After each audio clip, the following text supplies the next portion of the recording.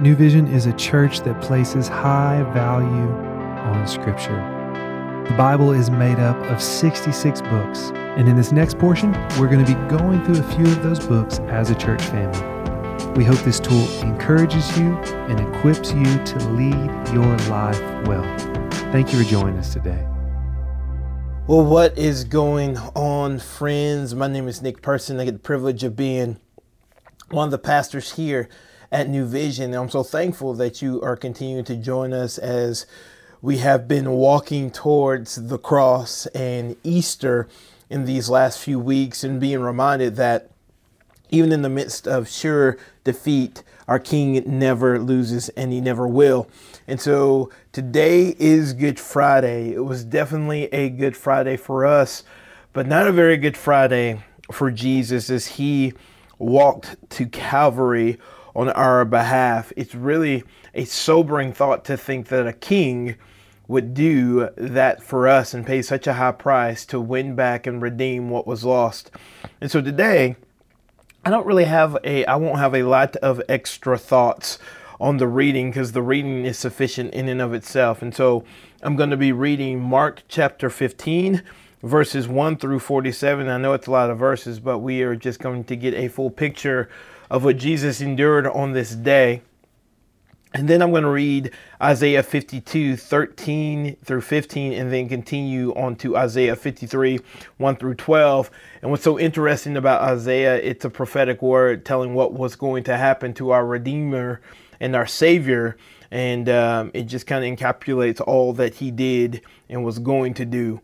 And so I'll be reading from the CSB version. As you know, if you've listened before, you know that I love me some Tony Evans, and he has a study Bible in the CSB translation. And so I find myself reading that translation in my time alone with the Lord. And so let's begin this journey and let's take a glimpse at what our King endured on our behalf.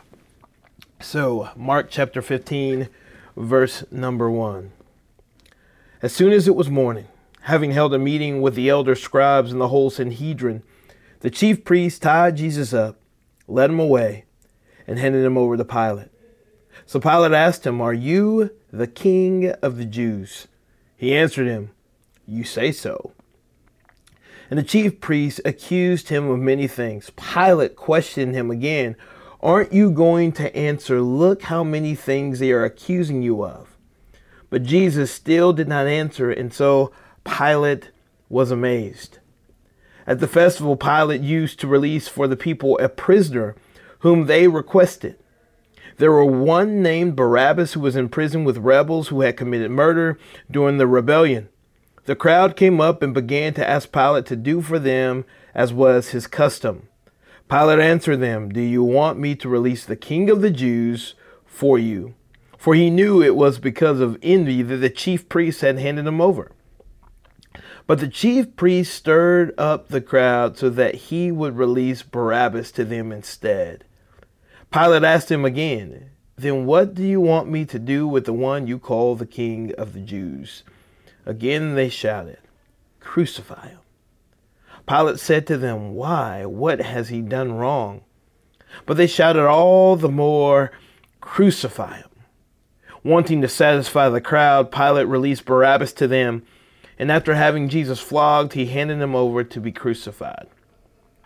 The soldiers led him away into the palace, that is, the governor's residence, and called the whole company together. They dressed him in purple robe, twisted together a crown of thorns, and put it on him. And they began to salute him, "Hail, King of the Jews." They were hitting him on the head with a stick and spitting on him. Getting down on their knees, they were paying him homage. After they had mocked him, they stripped him of the purple robe and put his clothes on him. They led him out to crucify him. They forced a man coming in from the country who was passing by to carry Jesus' cross. He was Simon of Cyrene, the follower of Alexander and Rufus. They brought Jesus to the place called Golgotha, which means place of the skull. They tried to give him wine mixed with myrrh, but he did not take it. Then they crucified him and divided his clothes, casting lots for them to decide what each would get. Now it was 9 a.m. when they crucified him. The inscription of the charge written against him was, "The King of the Jews." They crucified 2 criminals with him on his right and on his left. Those who passed by were yelling insults at him, shaking their heads and saying, "Ha! The one who would destroy the temple and rebuild it in 3 days. Save yourself by coming down from the cross." In the same way, the chief priests with the scribes were mocking him among themselves and saying, "He saved others, but he cannot save himself. Let the Messiah, the King of Israel, come down now from the cross, so that we may see and believe." Even those who were crucified with him taunted him. When it was noon, darkness came over the whole land until 3 p.m. And at 3, Jesus cried out with a loud voice, "Eloi, Eloi, lama sabachthani," which is translated, my God, why have you abandoned me?" When some of those sitting there heard this, they said, "See, he's calling out for Elijah." Someone ran and filled a sponge with sour wine, fixed it on a stick, offered him a drink, and said, "Let's see if Elijah comes to take him down." Jesus let out a loud cry and breathed his last. Then the curtain of the temple was torn in two from top to bottom. When the centurion who was standing opposite him saw the way he breathed his last, he said, "Truly this man was the Son of God." There were also women watching from a distance. Among them were Mary Magdalene, Mary the mother of James the younger and of Joseph, and Salmon in Galilee. These women followed him and took care of him. Many other women had come up with him to Jerusalem. When it was already evening, because it was the day of preparation, that is, the day before the Sabbath, Joseph of Arimathea, a prominent member of the Sanhedrin, who was himself looking forward to the kingdom of God, came and boldly went to Pilate and asked for Jesus' body. Pilate was surprised that he was already dead. Summoning the centurion, he asked him whether he had already died. When he found out from the centurion, he had gave the corpse to Joseph. After he bought some linen cloth, Joseph took him down and wrapped him in the linen. Then he laid him in a tomb cut out of the rock and rolled a stone against the entrance of the tomb. Mary Magdalene and Mary the mother of Joseph were watching where he was laid. Let's turn to Isaiah, beginning in verse 52, verse 13. "See, my servant will be successful. He will be praised and lifted up and greatly exalted. Just as many were appalled at you, his appearance was so disfigured that he did not look like a man, and his form did not resemble a human being.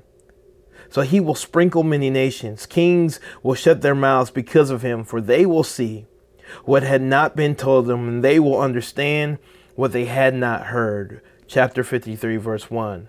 "Who has believed what we have heard, and to whom has the arm of the Lord been revealed? He grew up before him like a young plant, and like a root out of dry ground. He didn't have an impressive form or majesty that we should look at him, no appearance that we should desire him. He was despised and rejected by man, a man of suffering, who knew what sickness was. He was like someone people turned away from. He was despised, and we didn't value him. Yet he himself bore our sickness, and he carried our pains. But we in turn regarded him stricken, struck down by God, and afflicted. But he was pierced because of our rebellion, crushed because of our iniquities. Punishment for our peace was on him, and we are healed by his wounds. We all went astray like sheep. We all have turned to our own way, and the Lord has punished him for the iniquity of us all. He was oppressed and afflicted, yet he did not open his mouth. Like a lamb led to the slaughter, and like a sheep silent before shearers, he did not open his mouth. He was taken away because of oppression and judgment, and who considered his fate? For he was cut off from the land of the living. He was struck because of my people's rebellion. He was assigned a grave with the wicked, but he was with a rich man at his death, because he had done no violence and had not spoken deceitfully. Yet the Lord was pleased to crush him severely. When you make him a guilt offering, he will see his seed. He will prolong his days, and by his hand the Lord's pleasure will be accomplished. After his anguish, he will see light and be satisfied. By his knowledge, my righteous servant will justify many, and he will carry their iniquities. Therefore, I will give him the many as a portion, and he will receive the mighty as a spoil, because he willingly submitted to death and was counted among the rebels. Yet he bore the sin of many and interceded for the rebels. Whew. What an amazing thing the King did on this Good Friday. He took our penalty, he took our punishment, and he made a way where there was no way. And what I love is what it said in Mark when the curtain tore when he surrendered his life. Now there is no longer separation between us and our King because of what Jesus did on the cross. So on this Good Friday, remember well the price that was paid on your behalf. Remember well what the King has done for you, and remember well that Resurrection Sunday is coming. And the King did exactly what the King said he will do.